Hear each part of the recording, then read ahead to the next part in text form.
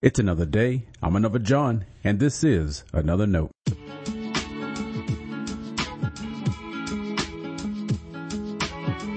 Today's edition of Another Note is titled, Two Lovers.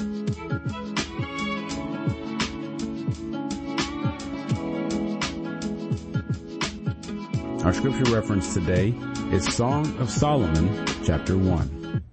As always, may the Lord add His blessing to the reading and hearing of His holy word.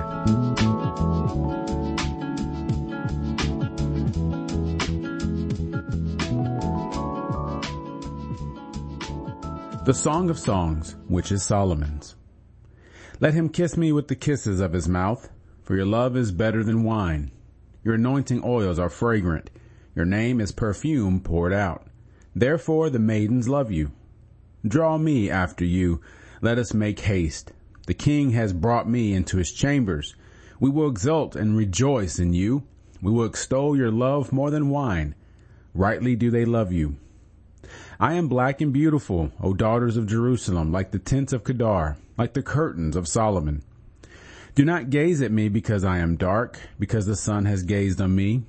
My mother's sons were angry with me. They made me keeper of the vineyards, but my own vineyard I have not kept. Tell me, you whom my soul loves, where you pasture your flock, where you make it lie down at noon.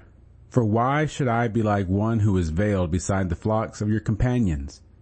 If you do not know, O fairest among women, follow the tracks of the flock and pasture your kids beside the shepherd's tents.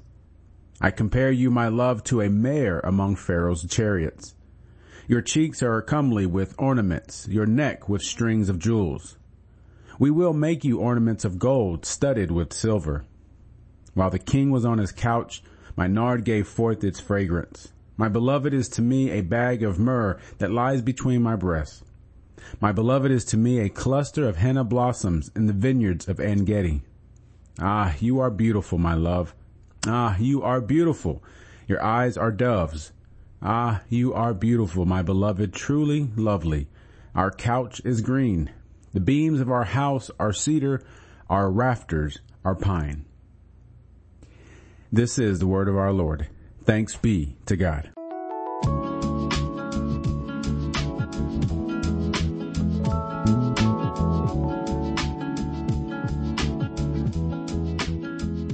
I'm pretty sure the only time I've ever preached from the Song of Solomon was for a wedding. Now, there's nothing original about that. I'm actually wondering if I've stayed away from it during worship on purpose. At a wedding, everyone's focus is on the love of two people ready to commit their lives together. The only other thing that matters is where to sit and what's for dinner. So to read from the song is appropriate. It's a home run homily. Well, that depends on which chapter and verses you're choosing from. And that's the problem a lot of us have with the Song of Solomon, or the Song of Songs. It goes by several names, actually. We aren't comfortable with sex talk. Youth groups don't want to have this conversation with grandma around. Grandmas want to pretend there's nothing to talk about. You can imagine how uncomfortable most people would feel if there were more sermons based on the song. Come to think of it, maybe that's how I can get people moving around on a Sunday morning. There are several ways people have looked at the Song of Solomon. And because it does focus on the love of two, lovers, we've always made a connection between God and us. For the Jewish faith, the connection is between God and the Israelites. For the Christian faith, it's between God and the church. A lot of Christians don't like to talk about allegories in the Bible until we get to this book. It's the best sense we can make out of it. While I can read it that way too, I also don't have a problem reading it for what it might be, a sensual love song. In that light, it's a creative illustration of love and passion. Love and passion are gifts from God, so why can't we celebrate them? Why can't we celebrate them without it feeling so awkward? The answer, of course, is because we've butchered what those feelings can be. Maybe we need more sermons from the Song of Solomon.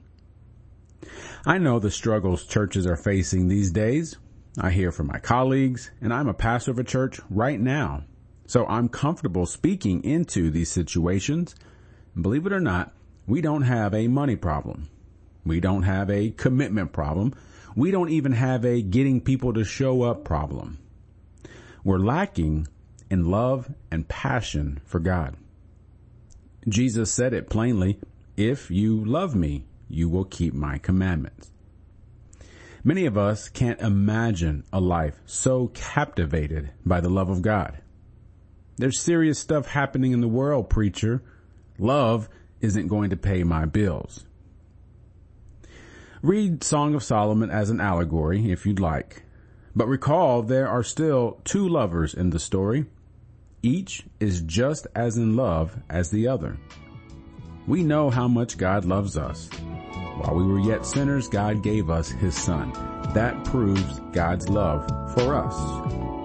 Now what about your love? Stay blessed. Thanks for always supporting Another Note.